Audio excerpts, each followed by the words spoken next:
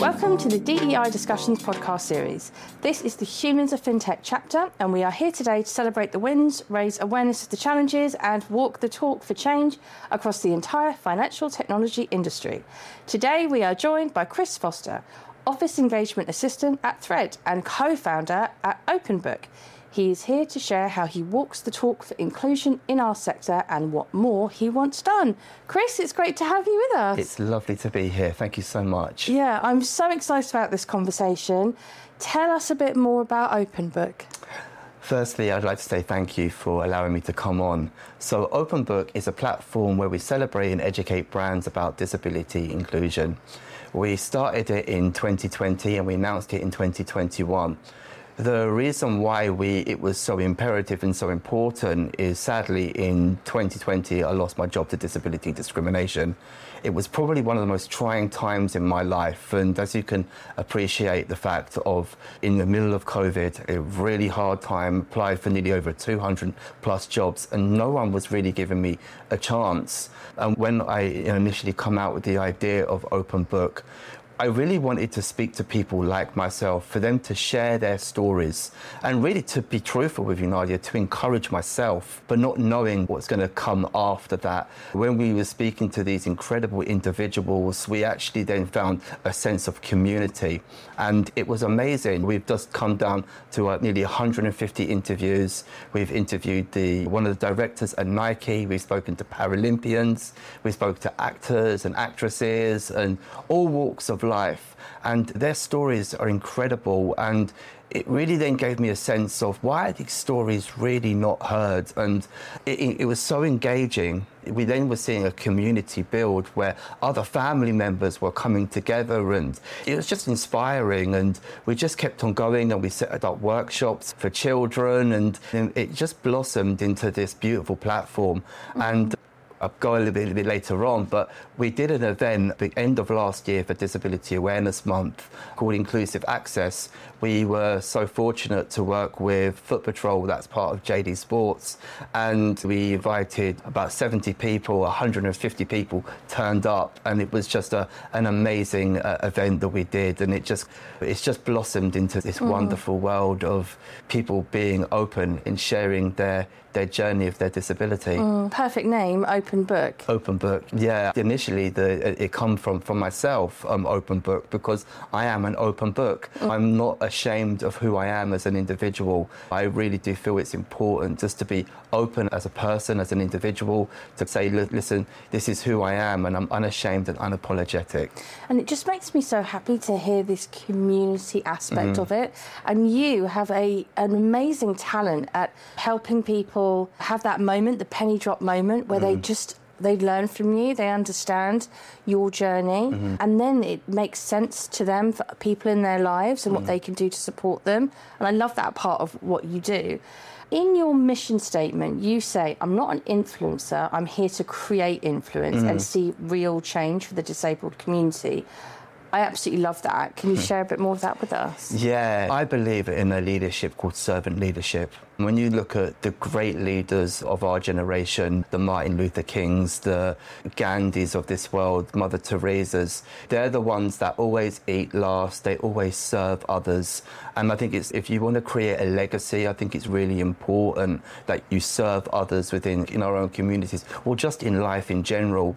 And I just think it's so important that we can go out there and not be focused upon ourselves, but actually look to the next generation ahead to really create that change. And you're doing it with just such gusto at the moment and driving that change, from what I hear, with everybody you meet, which is just great to know.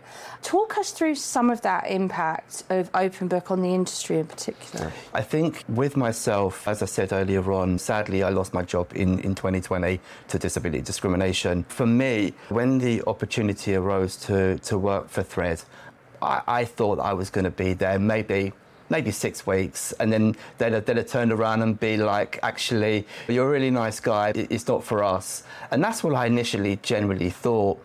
But coming up to now 18 months later, and I'm still there, still flying the flag. And it's been an incredible journey for me. But I think what's been amazing is the aspect of allyship, we'll get into in a moment, is where the company has allowed me to speak in some incredible events, to think a Down syndrome person to actually be speaking at Pay 360 to share my story. And it was amazing to see the response of where others are coming up to me and just really encouraged. And then a few months later after that, they ended up speaking twice at Money 2020. And I speak to colleagues and they've not had that opportunity to speak at these core events. And I'm very encouraged and been inspired by that. And I think what enabled me with that is actually the family members that have approached me and said, I've been so encouraged by you. My child has additional needs. My child has disabilities and you've encouraged us. And there's me now thinking I'm flying the flag to get more people with disabilities within the employment and not actually seeing the other side of that. I think it's been an incredible journey for me, and we've got more work to do, and that's what we're going to be going out there and doing, as going to Vienna in a few weeks and going to be speaking again about diversity and inclusion with disability in mind. And it's amazing, and it's only the start, and I think we've got work to do, but the doors are opening, and it's thanks to people like yourself that are really aiding this, and we can then create a better world, a more inclusive world. Well, that's very generous of you, but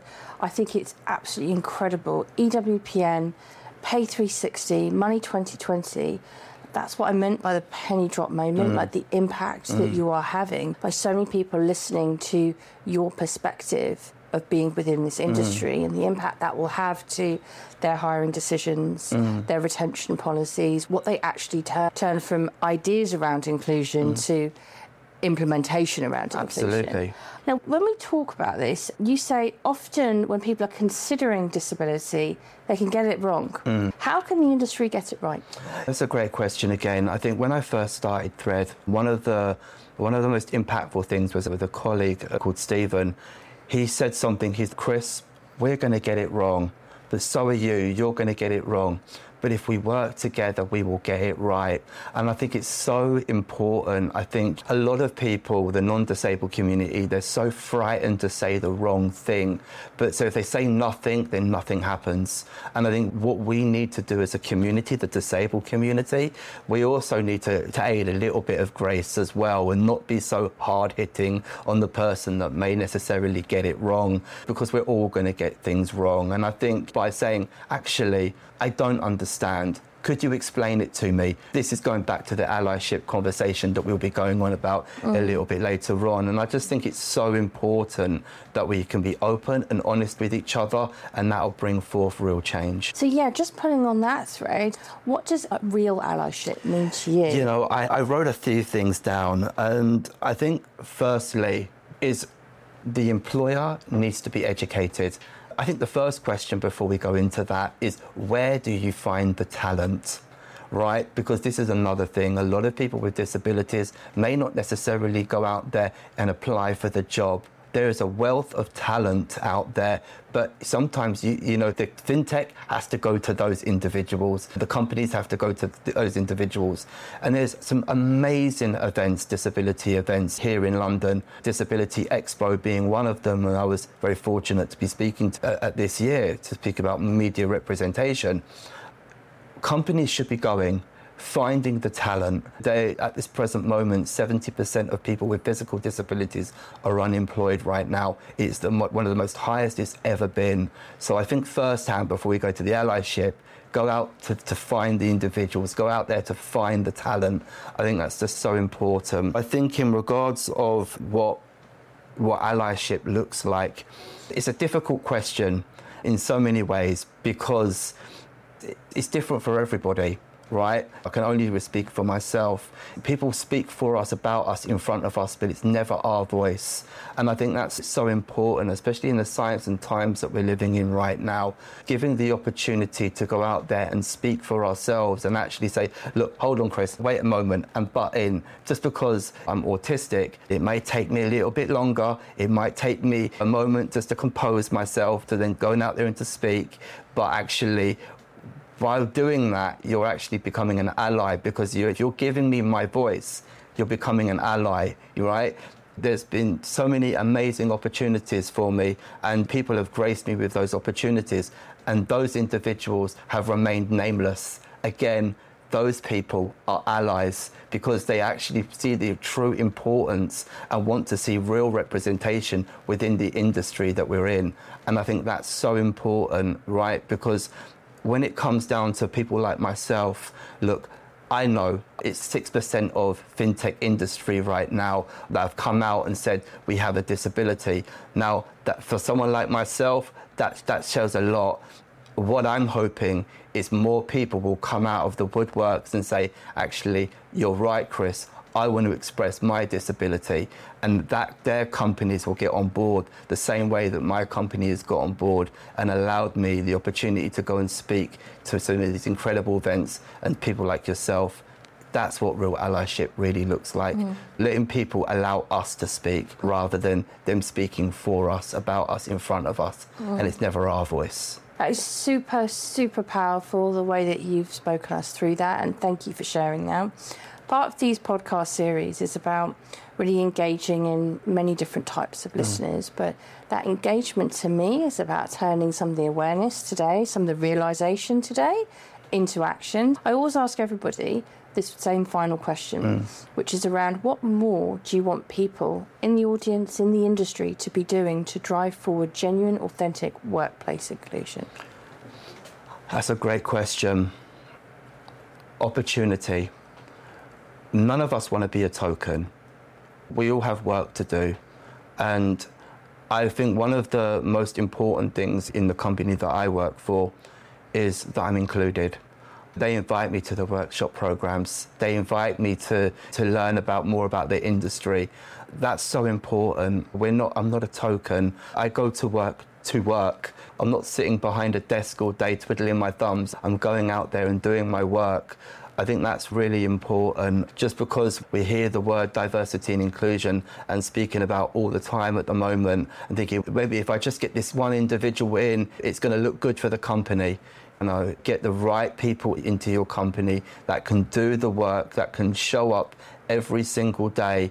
And you know what? Because my disability doesn't define me. It's just part of who I am as a person. But I think that's what I would leave on my final note. I'm not a token, and I'm out here to really change the world. And incredibly powerful words, and I've absolutely loved this podcast. I've learned so much from you, and I know that anyone listening to this, they'll be learning so much too. So thank you for joining us on the DEI Discussions podcast series. Thank you for having me.